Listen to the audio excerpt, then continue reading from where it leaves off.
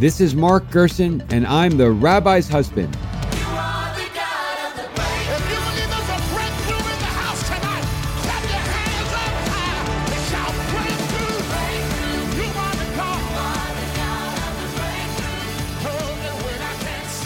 Hello, thank you for tuning in. I'm Mark Gerson, and I'm the Rabbi's husband. And here, as ever, to unearth the inspiring, instructive, and highly practical wisdom of a Torah passage with a fellow seeker of biblical truth. I am delighted today to be joined by Pastor Jerry Gillis. Pastor Gillis is the lead pastor at The Chapel, a multi-complex church network in the Buffalo area, and as well is a leader in Christ Together, a network of local churches that band together to reach everyone in their city with the gospel. The church that the pastor leads is the largest evangelical church in New York State outside of New York City. And so it is such a delight and an honor, Pastor Gillis, to have you on the Rabbi's husband. Mark, it's a pleasure to be with you. Thanks. Your chosen passage is Leviticus 19:1. So tell us what happens in Leviticus 19:1, or really what Leviticus 19:1 is about, and why is it so significant to you? Yeah, so Leviticus 19:1 and 2, maybe more formally, it says that the Lord said to Moses, "Speak to the entire assembly of Israel and say to them, 'Be holy, because I, the Lord your God, am holy.'" I think the reason that it means so much to me is that obviously as a Christian, as you just noted, we both have a reverence for the Hebrew scriptures, the Old Testament, and the New Testament. And in the New Testament, this phrase, "Be holy because I am holy," is repeated on a few different occasions, most specifically in 1 Peter. One of the apostles of Jesus, Jewish, of course, Peter kind of references that. But, so it kind of inspired me to look back into the Torah itself and understand better the idea of holiness. If God says, "Be holy because I am holy," then what are the ramifications for each of us in our lives, those of us who commit to seeking the truth and commit to seeking after God? What's so interesting to me about this is this precedes a restatement of the Ten Commandments, which is 19:3 on, and then a whole bunch of other highly specific rules after the Ten Commandments. You shall not be a gossip monger among your people. You shall not commit a perversion of justice. You shall not favor the poor. You shall not honor the great, on and on. So what's interesting to me is that it precedes these very specific commandments by saying you shall be holy, which leads one to ask, what's the point of all the commandments? Because if you're about to give all these rules, and then you say you shall be holy, one might say, well, which is it? Like, should I follow the rules or be holy? When you fill out your tax returns, it doesn't say, fill out what you think is right. It says, here are the exact rules. And I think this is just the genius of the Torah coming in saying, there are all these rules to follow, and there's still not going to be enough. Because no set of rules, even those conceived by God himself, can possibly encompass all the choices and all the complexities of life. Yeah, I think that's a super interesting angle there, Mark, because when I started looking and chronicling, the way that I said it is that God's holiness makes a claim on our humanness. Because what you're reading when you read through Leviticus 19 is he talks about respect for family, complete loyalty to God, generosity to the poor, honoring relationships, no exploiting people, particularly if you're a person of power, legal justice, loving your neighbors, sexual purity, rejection of the worldly and idolatrous, respect for the elderly, racial respect in verses 33 and 34 of chapter 19, fair trade in verses 35 and 36. So you're exactly right. He unpacks all of these statements of what the practical or the human implications of holiness might actually look like. And so the idea there for me is that I came back to, because I agree with what you're saying, it seems like an overwhelming task potentially for a human being, right? But what I came back to is realizing that holiness, in the way that I would phrase it, is it's more essence than attribute. In other words, when God says, the Lord your God is holy, so be holy because I am holy, we have to figure out, like, what does that mean? What is the idea of God's holiness actually about? And so for me, it has to do much more with the idea of God being set apart from us. You know, the idea, the word holy actually means to be set apart. In the Hebrew, kadosh, sure. Exactly right. It can be set apart from or set apart to. And I think both of those are really important for even what I would call a New Testament understanding of holiness, because here's kind of how I describe it, if I could use a little anecdote. I grew up in Georgia. And so I'm originally from the southeast portion of the United States, metro Atlanta area. And the neighborhood where I grew up had a creek and a wooded area. And it was great. We would run down there like crazy when we were kids. And we had all of these paths that we would fly around on. And I could almost run those paths with my eyes closed. When I got back, I don't know, 25 years later, whatever it was, and I decided I want to go down to that creek. And everything was grown over. It reminded me of the Rudyard Kipling poem, The Way Through the Woods, when he said, they shut the road through the woods 70 years ago. Weather and rain have undone it again, and now you would never know. There once was a road through the woods. And it's almost a reminder to me that when we talk about the idea of holy, it's like an old covered over path that we don't understand anymore.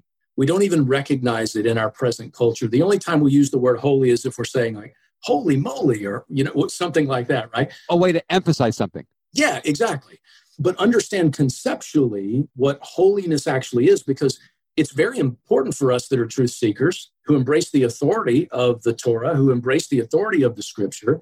When God says, I am holy, that's not something for us to be forgetful of. That's not something for us to think, that's just kind of an archaic way or whatever. No, God said, I'm holy. But this is not about so much attribute, because we hear God's attributes all the time.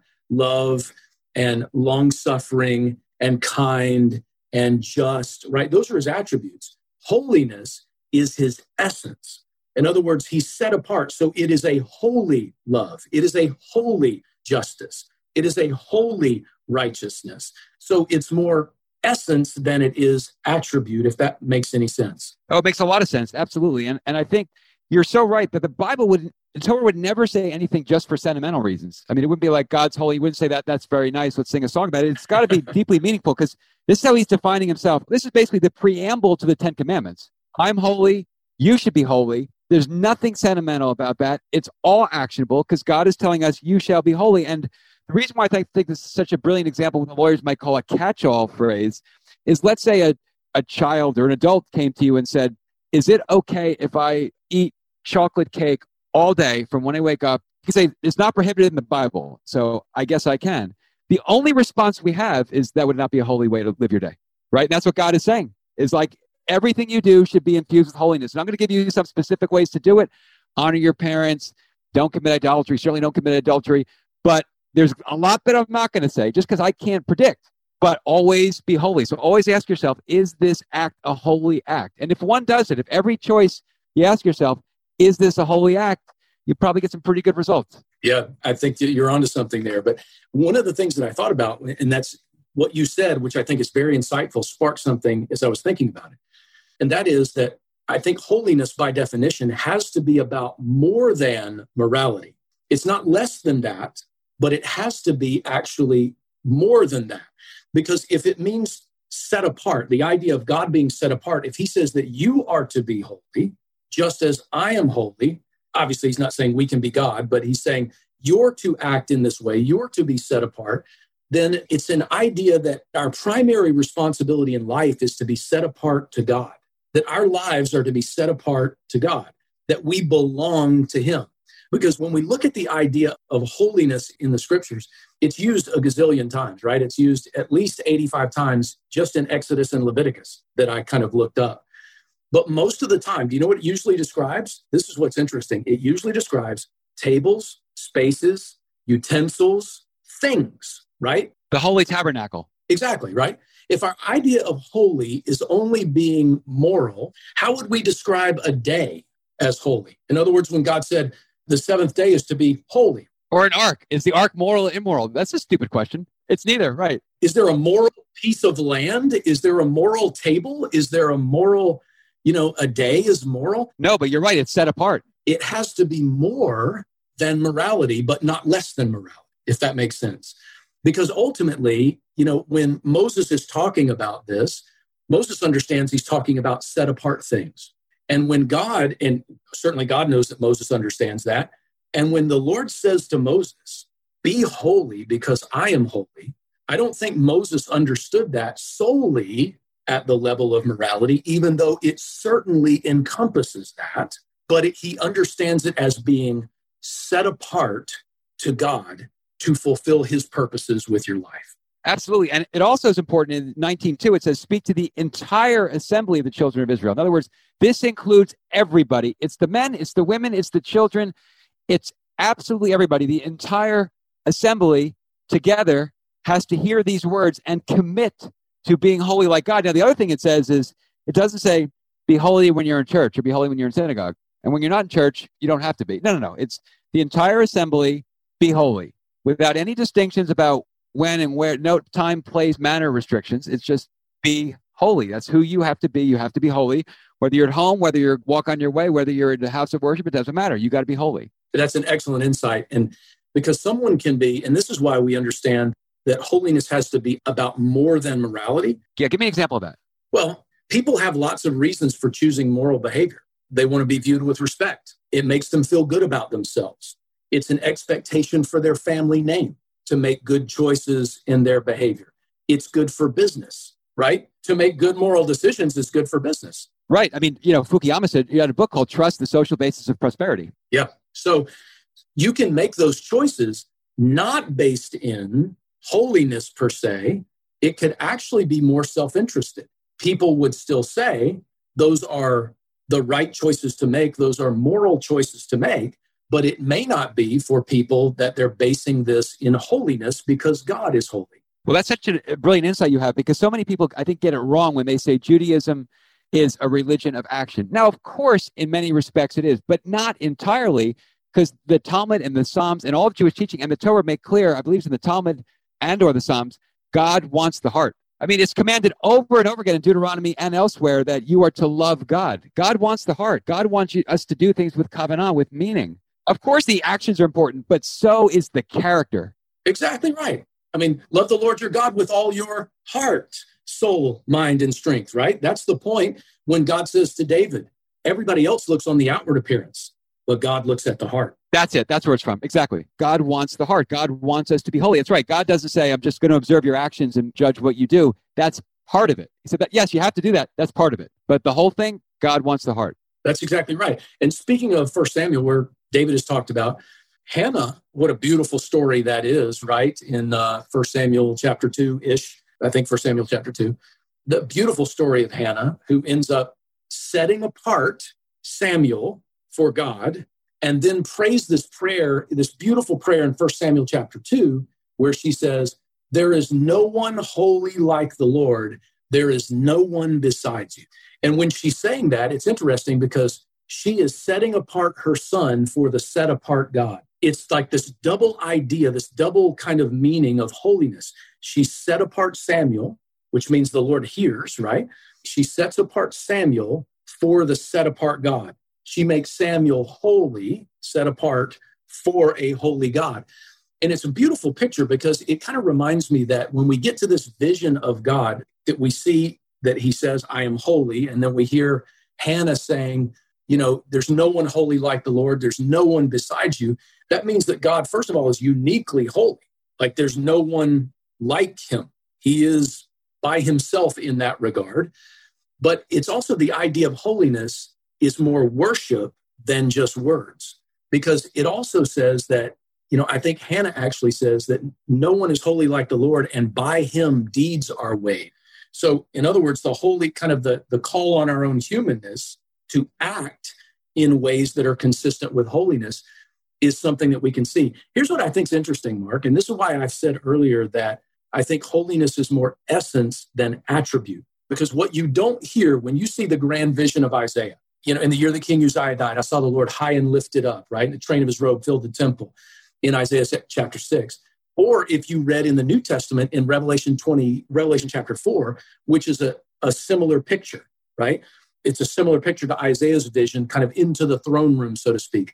What the angels aren't saying is love, love, love, good, good, good, righteous, righteous, righteous. What they are saying is holy, holy, holy, because this is about the essence of who God is more than it is just about the attributes that God has, because his holiness, his essence, makes his attributes stand apart based upon who he is. That's right. His essence informs and constructs his attributes. Now, how would you respond if, let's say, your church came to you institutionally and said, Pastor, we'd like you to give a sermon 6 weeks from now on the subject of how we can be holy, specifically how we can live in accordance with Leviticus 19:2. And that would incorporate, of course, how we're not and how we should.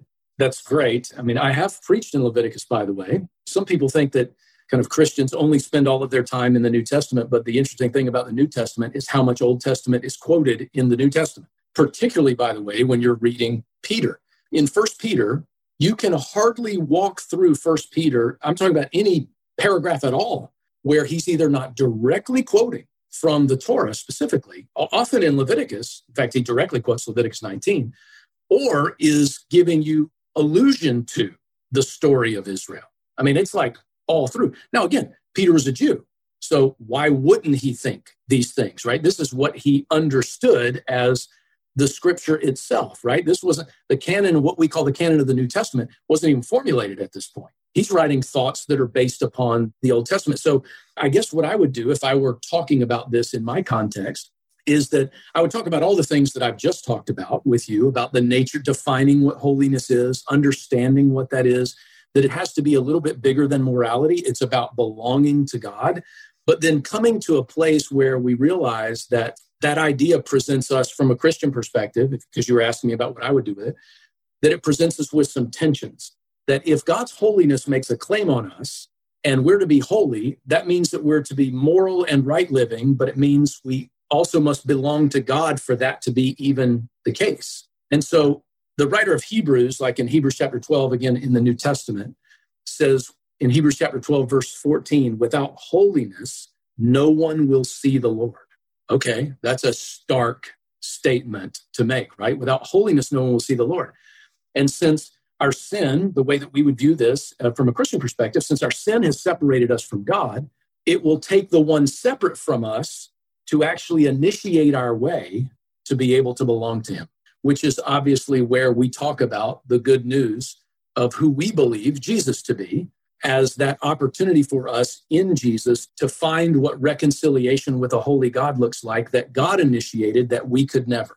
And so the idea there is that even with the birth narratives of Jesus and Mary, and she actually says in Luke 1, or the angel does, the Holy One to be born to you, the one set apart, and then when we read through Luke, the demons actually knew who Jesus was, and they would say, we know who you are, you're the Holy One of God.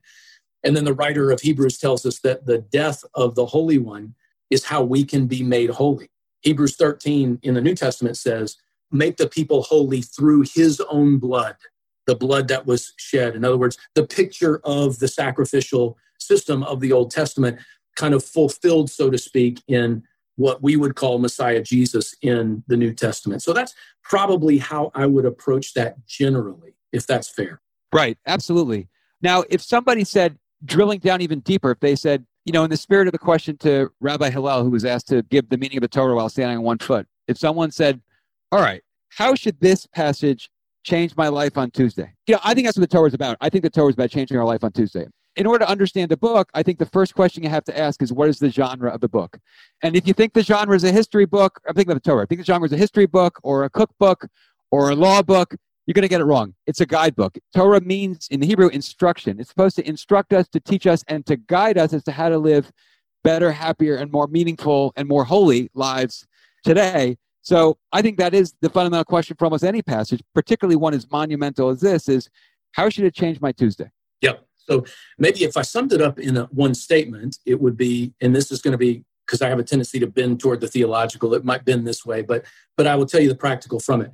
God's holiness belongs only to himself, and our holiness is in only belonging to God. So what I would do is I would begin to unpack that by saying, think about it this way. What's the opposite of belonging to God? It would be belonging to self. Right. That's the only alternative for a free person. Right. Yeah. So nobody who just belongs to themselves has a chance at holiness at that point.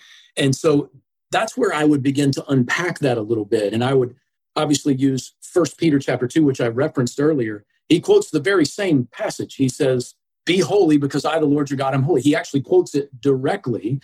And he kind of talks to them about the negative side of holiness, because the negative side is separate from the following things and then be separated to the beauty of who God is, right? And Peter actually walks through 1, 2, 3, 4, 5 things in First Peter. He says, you've got to do away with, he says, malice, deceit, hypocrisy, envy, and slander. And you know what's interesting about that, Mark, is that when he's using that list, he's actually calling from the story of Israel. He's saying, you got to do away with malice, kind of like, let's go back to Egypt and leave stupid Moses. Let's do away with deceit, kind of like when Aaron and the golden calf, when they said, I just came out of the fire that way, right? Well, let's do away with hypocrisy, which was, isn't it interesting that the great monotheistic culture is worshiping a golden calf? Let's do away with envy. Why should Moses be the only prophet? Things like that. Or let's do away with slander, all their complaining and gossiping and backbiting against Moses. So he actually calls upon the history and the story of Israel to be able to unpack the reality of what he's saying specifically that's going to benefit them on Tuesday. I love your notion of asking the question. Maybe it's when you wake up in the morning, ask the question, who am I owned by, God or me? Because every free person has to ask that question. Am I owned by God or am I owned by myself? And if I choose to say I'm owned by God, because one has to choose, if I choose to say I'm owned by God, then I'm owned by God. So what would God do with me today? Can't be that hard to figure out how to be holy, or else we wouldn't be instructed to do it. God would never give us an instruction that we couldn't figure out how to pull it off. That would be ridiculous, and God is not ridiculous. Agreed. That's a great frame right there. God is not ridiculous. That's a great frame to look through. And the way that we would say it as kind of Christian people is that we would say that the power and the grace of God that is active in our life by his Spirit is what enables us to be able to do these very things. It's not so much this idea of we on our own volition are trying to develop the moral fortitude to meet every single standard that we already know is impossible for us to do, but instead that by God's grace, he has given to us his Spirit to dwell within us, that by his Spirit, we now have the power to not just fulfill the law, but to actually in heart and in word and in deed go beyond it. That's what Jesus was actually, again, from a New Testament perspective, when he taught this thing called the Sermon on the Mount. Some people call it the Discourse on the Hill, wherever. And I've been there many times. I've done 9 teaching tours in Israel and absolutely love it. I want to be in your next one. Wow. Man, listen, I would love for you to be there. You'd help the conversation. But being there, right there at the base of the hill where the Sermon on the Mount, or at least in that general vicinity where the Sermon on the Mount occurred, Jesus was saying things like, you've heard it said, love your neighbor, but hate your enemy, which, by the way, was never said in the Torah. That's not what was said, right? He was just saying, you've heard it said. He didn't say, Moses said. Oh, interesting. Right. He said, you've heard it said, love your neighbor, but hate your enemy. But I say to you, love your enemy and pray for those who persecute you. He starts giving this additional commentary, which is really about kind of the beauty of his power to not only help us fulfill what God's heart is, the intent of the law, which is ultimately for us to be a holy people, to be a distinct people, right? That's the heart. That's the intent, that we have this loving relationship where we've said, God, we're yours. We're yours. So we want to love you with all of our heart, all of our soul, all of our mind, all of our strength. And we're asking you to give us the grace to be able to fulfill living in such a way that brings you glory, right? That's kind of what we're after. Absolutely. Beautiful. Jerry, thank you so much. Such a fascinating discussion stemming from Leviticus 19:1. Now, the concluding question always goes from one text, the sacred text of the Bible, to another text, which is Andre Malraux's 1968 book, Anti-Memoir. And he says on the first page, he said, I just ran into this man with whom I served in the war. And he said, this man saved a lot of Jews and then became a parish priest. So I said to the priest, in all of your years of hearing confessions, what are 2 things you've learned about mankind? And the priest said, 1, everyone is much less happy than he seems. And 2, there's no such thing as a grown-up person.